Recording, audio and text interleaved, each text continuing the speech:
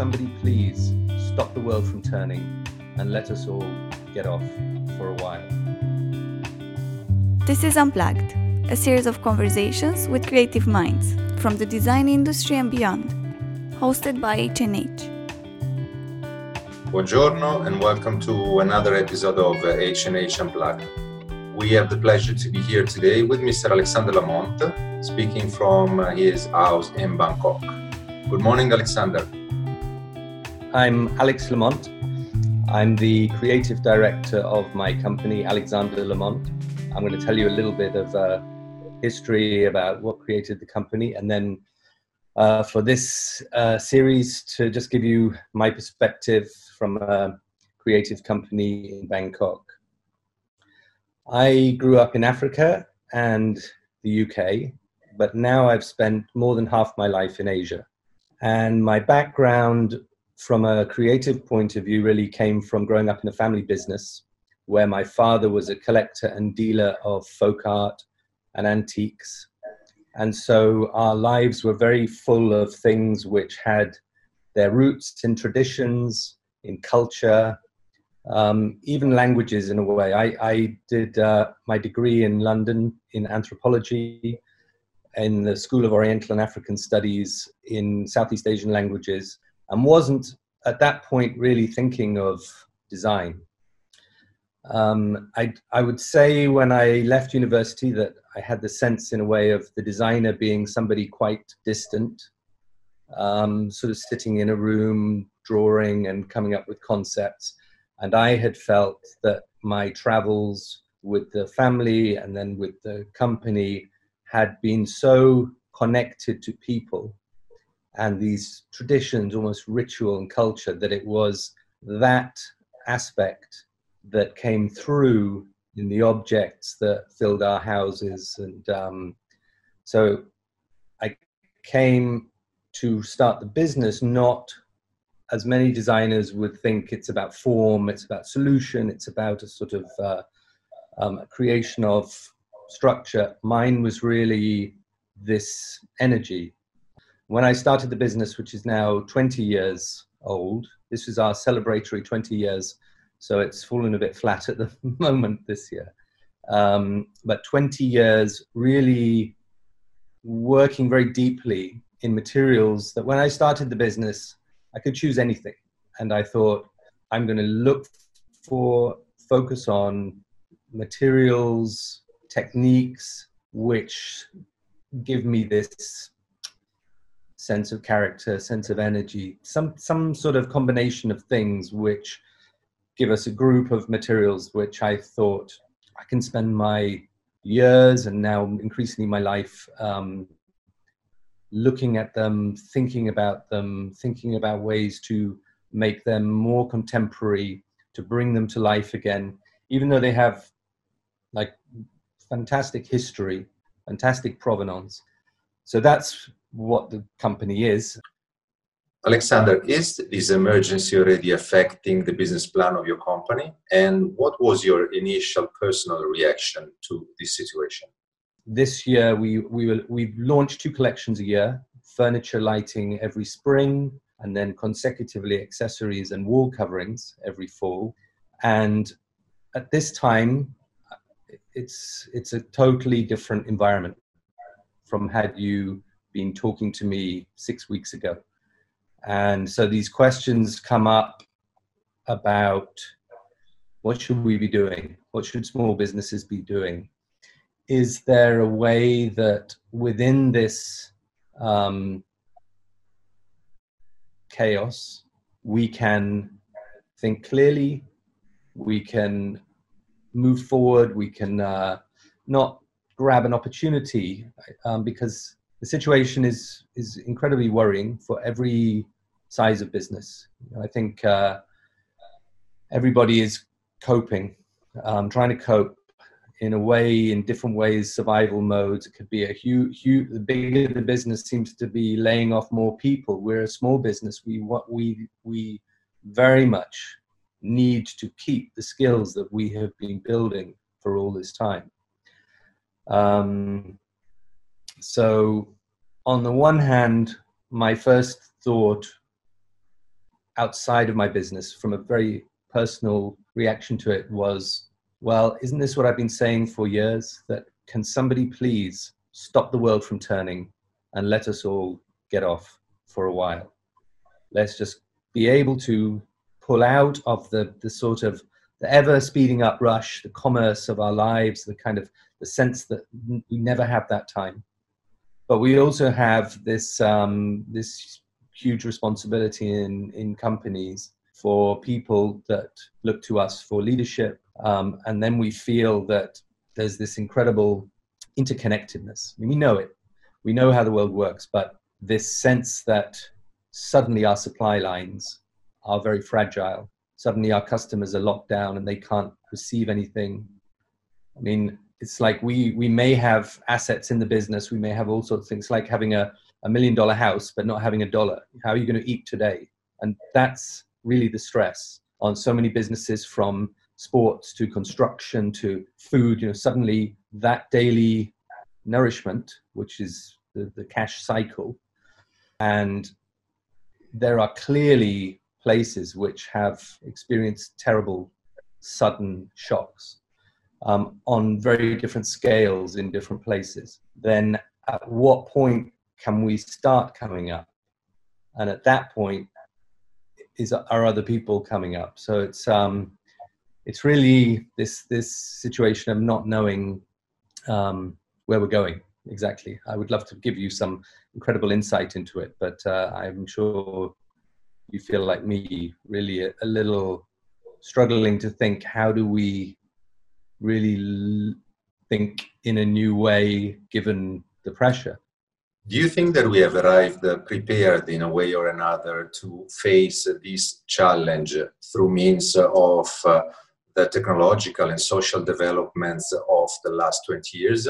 I wouldn't say particularly in my generation, but I look at millennial generation, there's a much greater comfort level with what I would say is fragmentation in a way. This the flexibility to go into a shared office space wherever you are in the world, to want to be mobile, to be able to carry your office with you, to feel comfortable.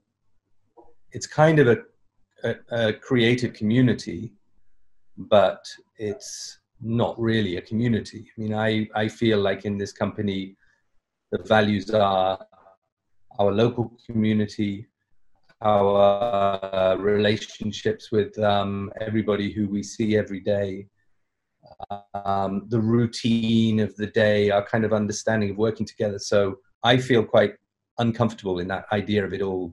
Everybody in the company to be able to work from home and have as much of this distancing as possible. So for some people, this may be very comfortable, this big change. But for others, it's more difficult. And the company I was telling you about, that my father ran when I was little, it was called Global Village. He always had this. It's actually called Global Village Craft. He had this view at that time, made famous by another economist also, who was saying, this is what's happening. There is a great convergence of what used to be all these locales that had very little communication between each other. It is converging more and more. And so it's a kind of this crisis could lead to many more companies feeling like they are leaner, more stronger by creating a workforce of independent movers who are happy to work in different units. God hope that they don't have to keep going through this sort of system, but to be flexible, adaptable, tougher, able to quickly shift. Alex, do you see any change which is going to happen related to the consumption pattern of your benchmark customers? Anybody like me who has shops has been seeing a change, particularly for the last 4 or 5 years, a real change in the kind of the way the seasons work, the demographics of customers who used to be repeat customers, used to buy in a certain way, used to gift in a certain way. very few retail companies are experiencing that as a continuation today. It is a very different environment on the high street. Everybody running shops maybe has not gone down, but they've seen a change in who their customers are, what their customers want. And companies that are able to fit themselves to a online structure, which allows them to communicate directly with their customers, to find new customers, to source new markets, is a change that must greatly increase now, because anybody with shops is looking at some point reopening, at some point paying rent again, with no certainty that customers are going to turn up. So if you are an online business with a much lower cost base, you are probably thinking, well, I can still sell in the same way that I did before. So certainly for our company, we're thinking that. Like, we have been slow in going to an online place. We are working with a luxury product. We feel that the interaction with the customer is important, that a kind of certain understanding, because most of our sales are with the trade. They are professionals. They have a kind of real understanding. They are a kind of repeat customers. They're different from the retail customers.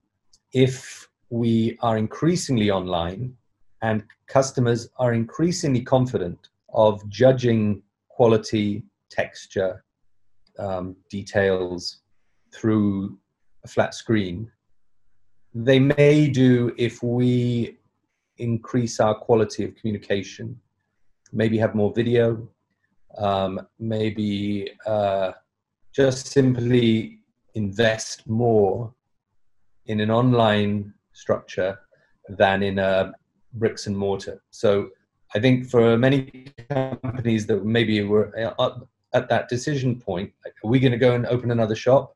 Good luck to them if they are. If they're thinking, are we going to instead put that money into online?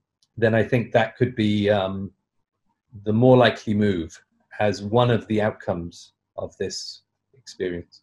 And they're also looking at, we're thinking of our customer, who is mostly professional, we think are going to return to similar ways of working. We don't see that they will come back to working with clients on quite grand projects and say we need to shortcut things. I mean, we have been growing and strong by pushing up our quality of design and our quality of manufacture and all of these things. So I feel like that the interior design clients that we work with, we've been in very close contact since this happened.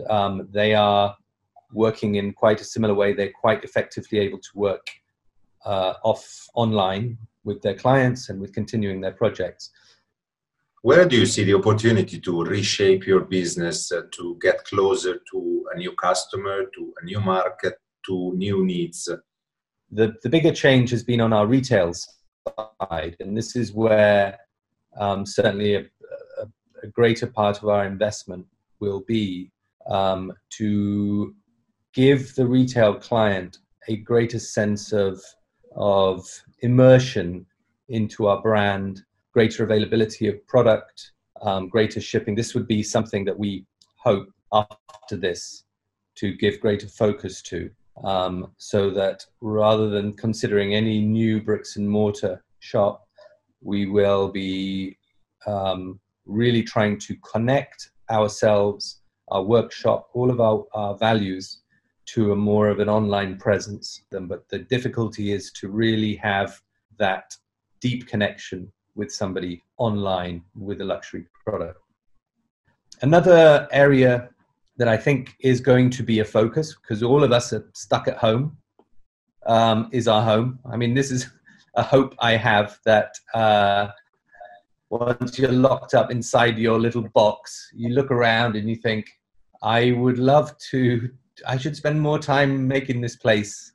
It's a physical space that expresses the individual more than any other space, these personal, intimate spaces. What have we got in there? What sort of stuff are we living with? And I have been quite lucky growing up with a father who was so in love with objects that he collected them and he curated them and he made his spaces beautiful.